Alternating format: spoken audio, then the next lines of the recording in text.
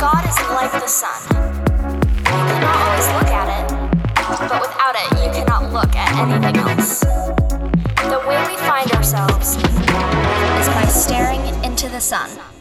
Staring into the Sun welcomes you to another fine, fantastic, fun episode here together. We're excited to be here and want to do some introductions and then do all the... Rob, I'm going to let you do the whole, hey, subscribe to us thing. But sure. I'm John, and I'm a pastor. I'm one part of the brotherly duo, and this is my fine brother. Yeah, I'm Rob Gibson, licensed psychologist hailing from Denver, Colorado, and we engage with matters of the head and the heart. So you have found us here on the interwebs, whether that's through a podcast or on Facebook or something, and we're so glad that you took some time to listen to us. And so while you're doing that, we would ask that you subscribe and engage with us on socials as we post these. We post clips, and you're welcome to send us contact information online about what you think of it or questions you have. Now, we'd love to engage with you. We have multiple people that will reach out to us on social media, Instagram, Facebook, Messenger, things like that, to engage with us around our material. And so we'd love for you to do that. Subscribe, like it. So we did have a bit of a false start last podcast. I'll take ownership for the record of that a little bit. So our fledgling video project. So we are making progress, but we're definitely back on audio again until we get some things ironed out. But we are working on getting it live in video as soon as possible. But until then, we're on audio here today. Yeah, I'm looking forward to it. And it's really a passion of my heart. And I know my brother's heart as well. The reason we do these podcasts is because, number one, we love to talk together. We're interested in these topics of head and heart and our professions that we live in each and every day. But we're also interested in finding and talking about things that are valuable to you as a listener, things that maybe are helpful to your everyday life and what you got going on in life and faith. Yeah. And, just mental health and wellness, all that good stuff. We love talking about especially that. There's been a long-standing kind of bifurcation or split between issues of mental health and the church, and there's been a variety of reasons for that on the church side as well as secular psychology. But we aim to engage with them together because we know that whether you're in the church or you're in the therapy room, the head and the heart goes with you. Your spirituality, your emotions, your thinking, your living. We go together, and so we like to talk about them together to see what could be useful there for you and for us. Yeah, absolutely. And one of those things that I think has been really helpful outside of the podcast, actually, Robbie, is, and I plugged this a little bit on our last conversation, but these life shorts that you have done. First, I want to say thank you. It's really awesome to kind of get little snippets of really helpful information from the counseling room that, most time folks, I think there's a little bit of hesitation for a lot of people to enter into that counseling relationship because for whatever reason, whether they feel like there's a stigma attached to it or they're just nervous talking to someone that they don't know, entering into that helpful space of counseling can be a little intimidating. I found from some people, especially as a pastor, I'll talk to folks a lot of times. And I sometimes feel like I'm the entry point into counseling conversations as a pastor. That sometimes I help lead people into, okay, maybe you do want to talk to someone who's professionally trained in mediation and counseling and psychology. That would be a helpful addition to not only to just talking to a pastor, but these life shorts you've done. So if you don't know what I'm talking about, jump onto Facebook, also facebook.com/eLivingHope. Living Hope is the church that I pastor in.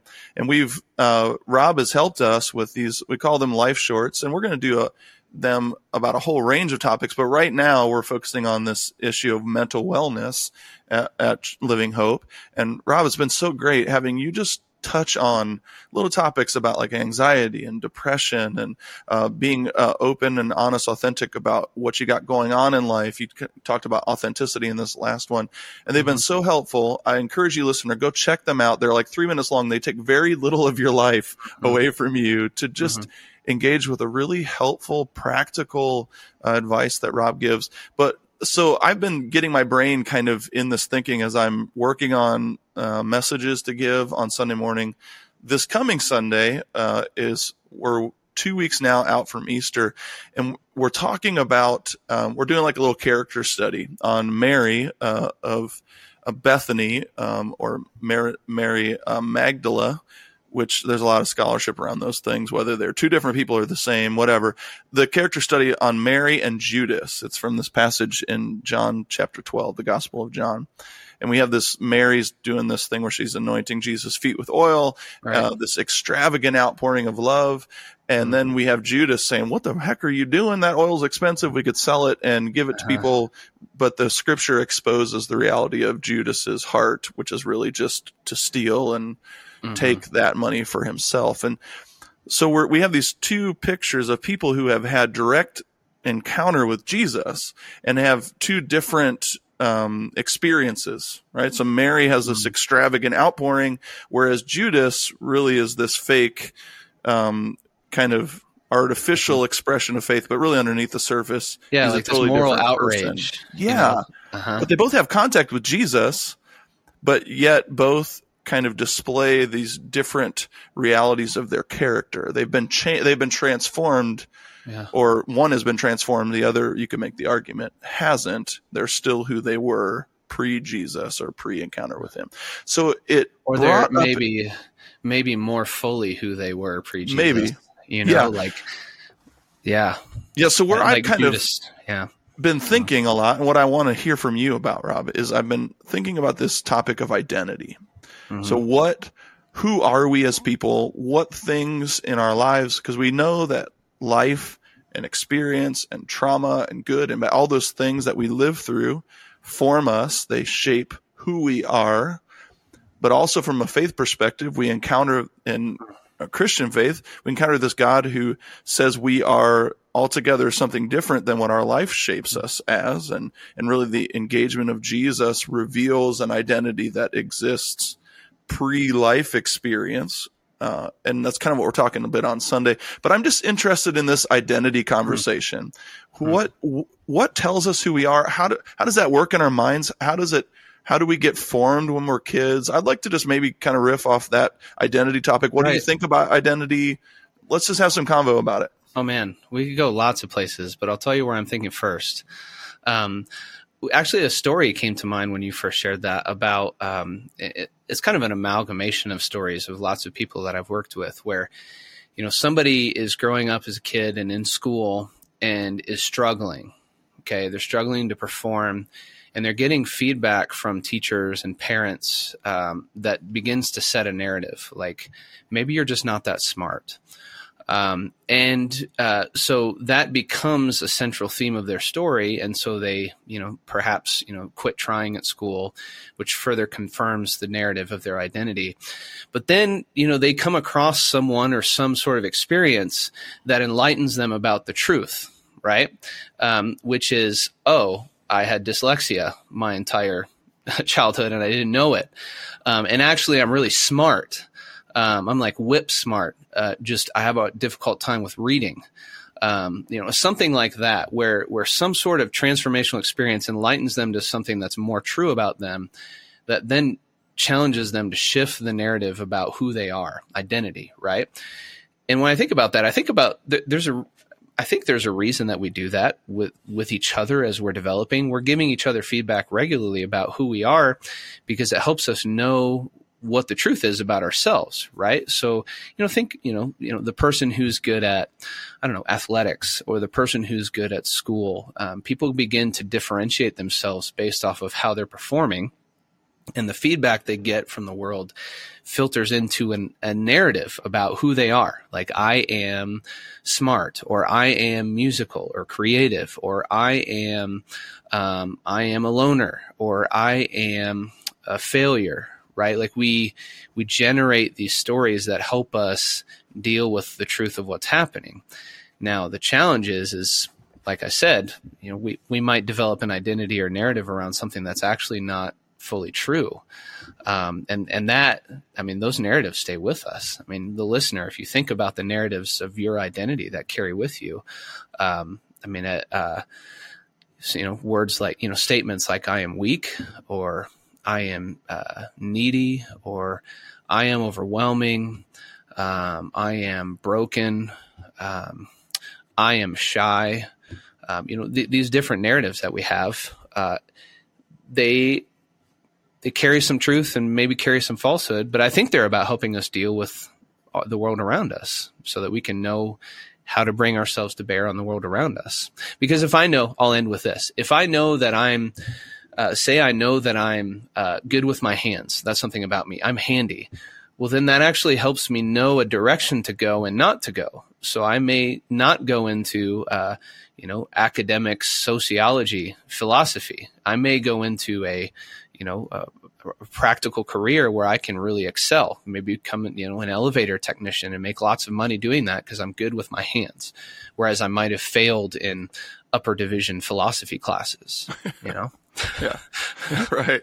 Yeah. And I can see how that's helpful to understand who you are. And identity is such a complex thing because it's not just this tactile reality, right? I'm, like you kind of mentioned, I'm good with my hands, or I'm good at sports, or the thing that's true about me physically. But there's also these innate like personality things that are formed throughout our lives. And you kind of touched that. And I think maybe for our listener today, and what I'm hoping to engage with on Sunday, is there's so much pain and negative outcome that can come from living in the reality of something that's not true. Yeah, like I'm unlovable. Yes. So, and I hear something early on in my life, and the real damage comes when I begin to be convinced of its validity. It becomes true for me. And then this interesting thing happens that whether it's true or not, I live into it. And I think I have conversations with a lot of people who live in that place where they've lived with some kind of falsehood for so long that has become their truth, and it has formed how they then live life, right? So I'm unlovable. They hear that truth they hear that lie long enough, it becomes their truth, and then it plays out in the way they exist in relationships. So I can't be in relationship with anybody. It's hopeless from the beginning. I'm worthless, so therefore I treat my body and I treat myself in terms of being worthless. So I have very little care about what I engage in life. I have very little care about the decisions I make about other people.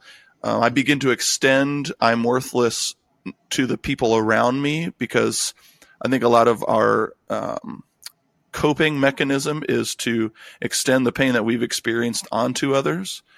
And I think it'd be neat to hear you talk a little bit of, not neat. Neat is a terrible word. It would be helpful for you. It'd be neat.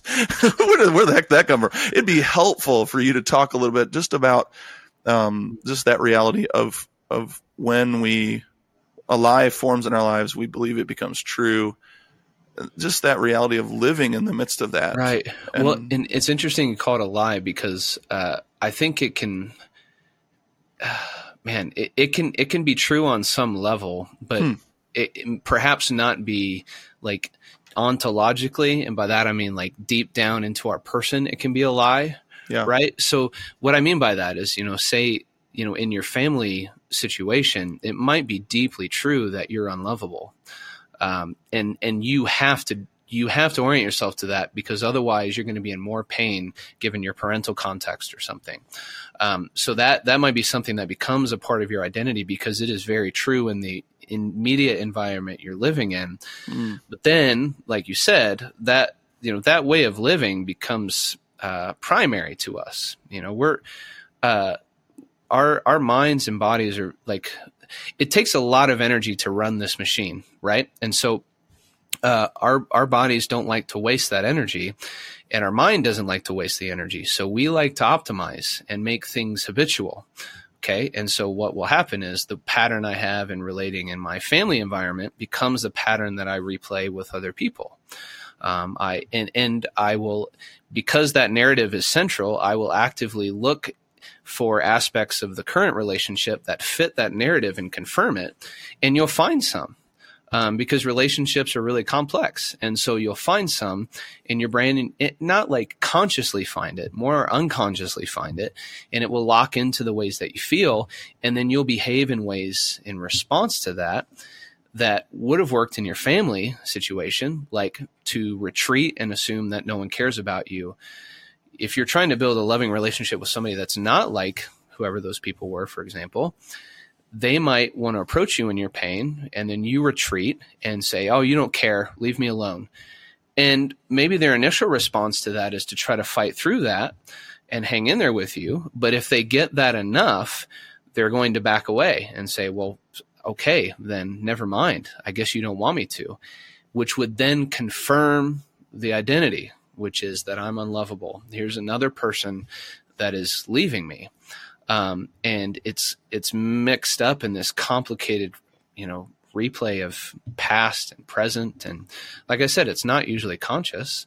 It's usually happening below the surface, but it happens to us. I mean, I can think of stories in my own life from, identity stories where, like a narrative around having to be perfect or having to do things on my own, resulted in, like an example here in my office is, the first couple of years I worked here, my office mates would complain about not really knowing me that well. Because I would always have my door closed.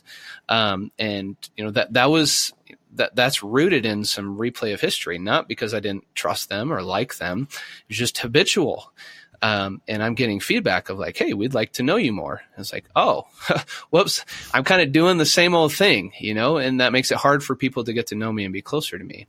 It's rooted in some, some stories and narratives, that are part of my, that were part of my identity. Now, I think where you're going maybe in your sermon and preaching is, well, how do we experience transformation of that? Because if it's deeply a lie that I'm unlovable, if we believe that you're made in the image of God and God made you with a purpose and that you are loved by cosmic creator, or on a practical level, it's possible that you would be loved by other humans that are more decent than perhaps the people that were with you, then this identity needs to shift to be more based on something true, like deeply true. Yeah. And I think that's the challenge.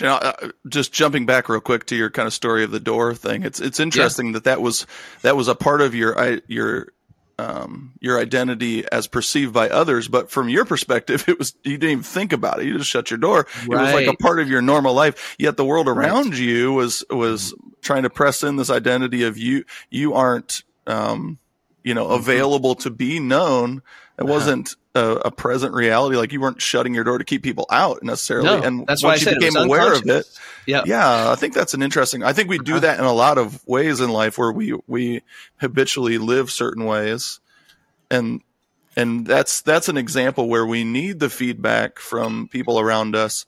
But I think we struggle as humans though. And that story maybe will connect us to what you were kind of saying, that you called it this ontological identity, right? Mm-hmm. The problem becomes, like in that example, you habitually shut the door. People perceive that you're not knowable or that they don't know you very well. And that maybe I don't want them to Maybe you don't want to be known, so you keep people at a distance. Mm-hmm. That's not who you are, but it's kind of when you first come into contact with that reality, right? You first come into contact with a coworker who says, man, it's hard to get to know you. What's going on with that? You always keep your door closed. There's like a decision point for you where you can either encounter that from a helpful way. Oh, well, I want to be known. That's not who I am. I open my door. Or you can take it in as offense and say, well, man, what the heck's that about? Why did they see me? And it like starts to kind of seep its way into something deeper than just this surface level interaction. Does that make sense? And I wonder how we know the difference, and maybe how do we engage something like that and not let it seed itself into our lives. I see this a lot when I work with couples too, because some of these narratives, when they're beginning to be opened up or presented as feedback, and usually an initial response is a fear that it's an indictment of me as a person, that I'm failing. And like you said, it might poke at some other identity issue, like I'm a failure or, something's wrong with me, something like that, that then I defend against that pretty strongly. Like I really don't want that to be true. So I'll fight against it and maybe turn and attack you or something like that. And the biggest challenge is shifting to openness, right? Like, I want to be open to what you have to say and trust that you aren't trying to hurt me with this information. And I think that's true with God too, with spirituality. Like I'm afraid that if I open myself up to spirituality, I'm going to be utterly condemned and it's going to ruin me. And there's no hope. And I think that's a common fear in opening up to something like this.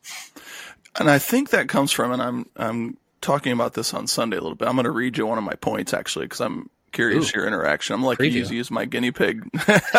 But I think that fear of being seen and being judged to be, I think the reality of it is we're afraid we're going to be judged to be exactly who we know ourselves to be in that moment. Like if somebody really sees me, they're just going to validate that who I believe myself to be is actually true, which removes hope from me. It says, I just am who I've always thought I am. And that reality is so deeply toxic because I believe it keeps us, when we remove hope from the equation. And this is especially true, I think, in terms of identity, because they're like you kind of said, identity is very complex, but on most people, I would think, in my experience, most people just see identity as just, this is who I am. It's very difficult to think about identity in terms of I can change or it can be altered. It's just seated in, this is who I am. Still so much good stuff coming ahead on this episode of Staring into the Sun. Rob and I love connecting with what connects to you. Find us on social media. You can also send us an email at staringintothesunpodcast@gmail.com and let us know what's on your heart and mind. It would help others find us if you would subscribe today, and if you haven't already, you can leave a review or rating. We're so grateful for all of you who take the time to listen and stare into the sun with us each week. All right, it's time again. Let's jump back into the conversation.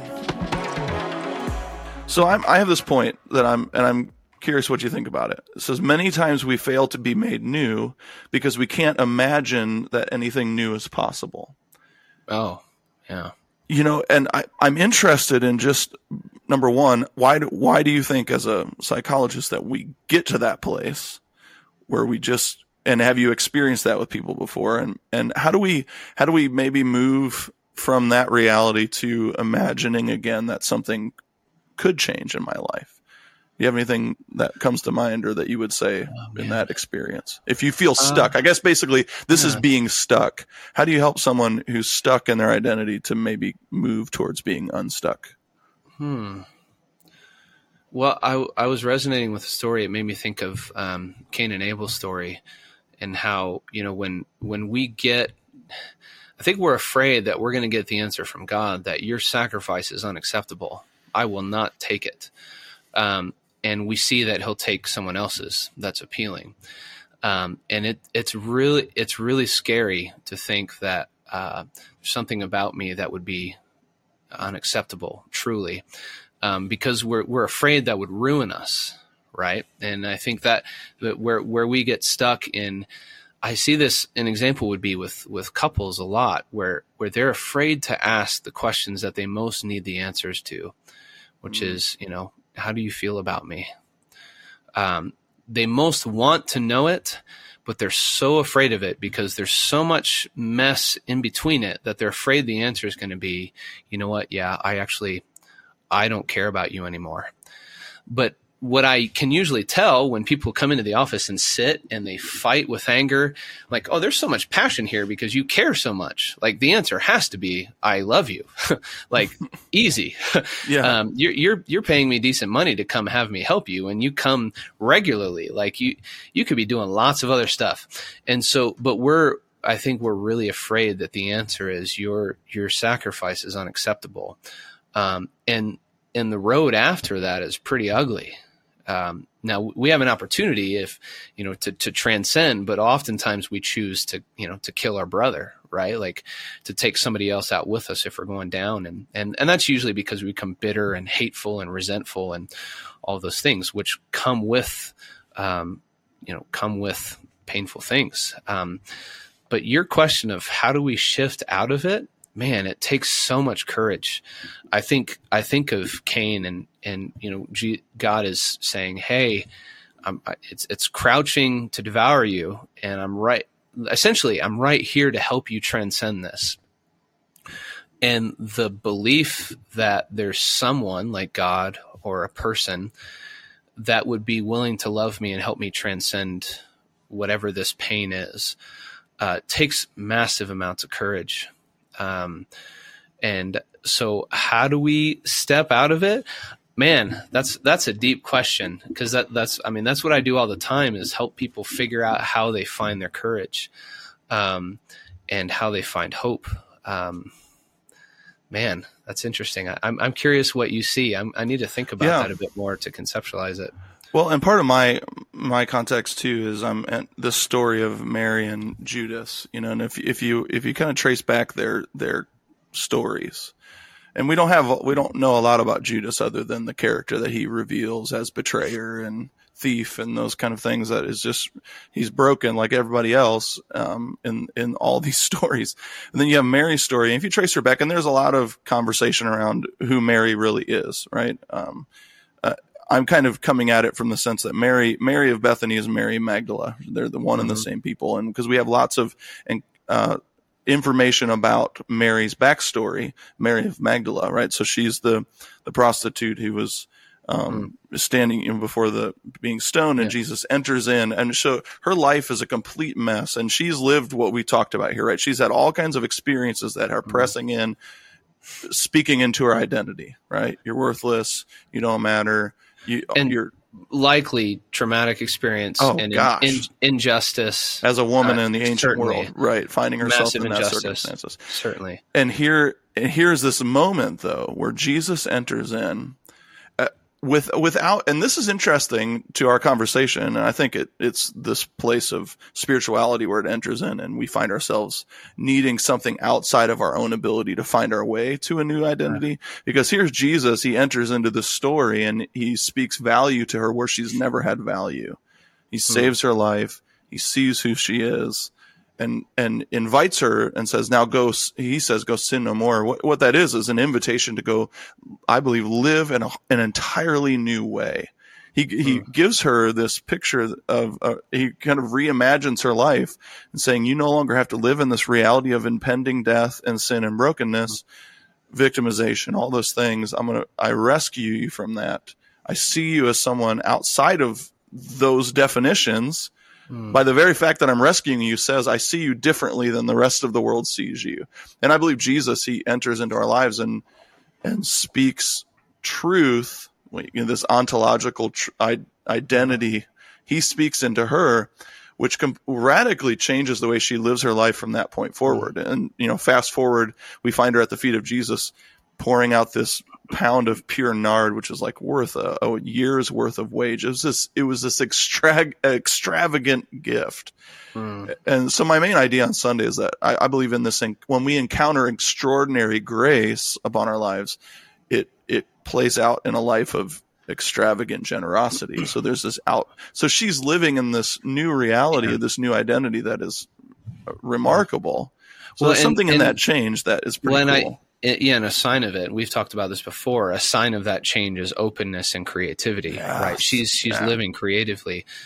But I think the way I would put it in my terms, psychological terms, would be something like when our identity can change, when we engage in like truthful, transformative relationships, and they need to be radically transformative. So when you talk about somebody's encounter with God, I think a way of thinking about that without spiritual language is something like, you take the ideal relationship, right? Like if you were to cobble together the best humans in all of history, as far as being loving and truthful and all of the best virtues, right? If you were to amalgam those together into the peak person to have a connection with, to help you see who you are and to help you pursue being a better you, that would be something like God or Jesus, right? And so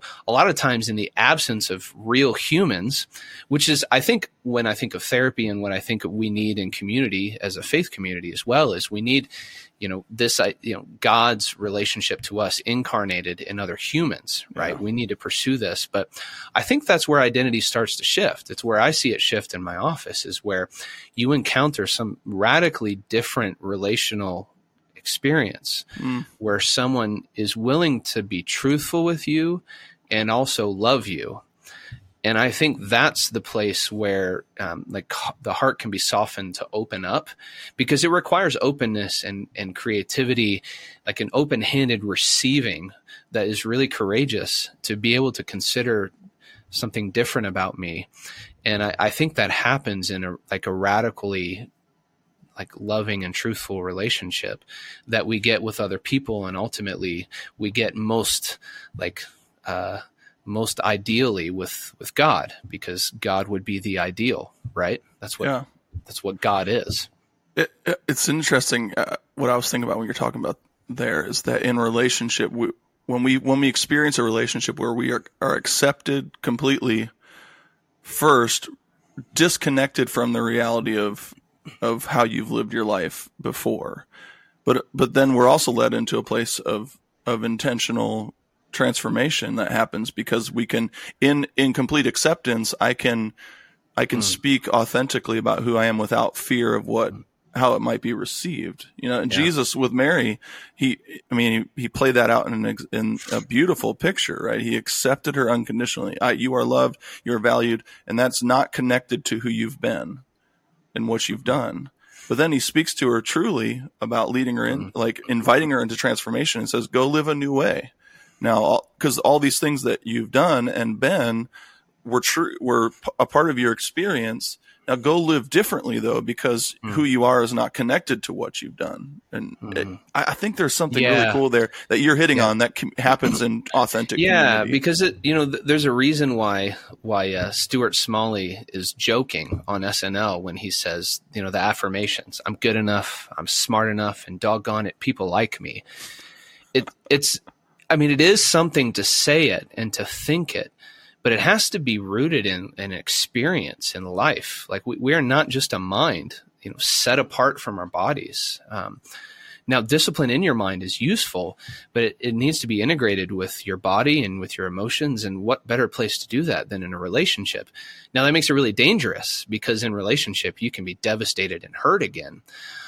But it also has the potential to transform how you think and how you feel about yourself through the experience. So that's why I lean towards relationship, because it captures the thinking and the feeling and the doing that captures what makes us people, humans, minds, bodies, souls together, right? And what does the scripture say? Love God with all your heart, your soul, your mind, and your strength. Like, loving is a full human experience. Yeah, that's really cool. So say somebody's listening today, you're out there, you're listening to us today, and you are jiving with this identity thing, and I wonder if we just speak a little practical stuff into people's lives here a little bit, Rob, of, you're struggling, you've had formational things happen in your life, you've believed who you are, maybe you kind of connect with that idea that you can't imagine anything new about yourself. How would a person find their way to safe conversation or safe relationship, and to find their way to talk to someone who might be able to help them reimagine who they are and who they could be? Wow. That's challenging, honestly, because even if you were to say, pursue a pastor at a church or a therapist at a practice, they're filled with humans, and you might get someone who's not trustworthy or not authentically loving. And also your own internal radar for safe people might not be functioning super well. So I need to be more hopeful here. But call Rob Gibson. Yeah. I want to be truthful. Right. But I think where I would start is, committing to yourself and seeking out people who tell the truth. In as many areas of life as possible. Because if someone's committed to telling the truth, that takes a lot of character and a lot of love to be willing to tell the truth. Now, I'm not talking about like kind of the ruthless ways we do that of like, well, you need to hear the truth and that's all there is about it. It's like, well, that's not all the truth. The truth is also that you're a struggling, broken person that needs my love and compassion. And if I'm a truth teller, I would also say that. So I think that's a place to start, is seeking out places or seeking out a person that's been really truthful with you in a kind way, and asking their advice about, is there somebody that I could see? There are good therapists, there are good pastors, there are good friends, there are good churches, but we're intermingled. We're all humans, and it's messy.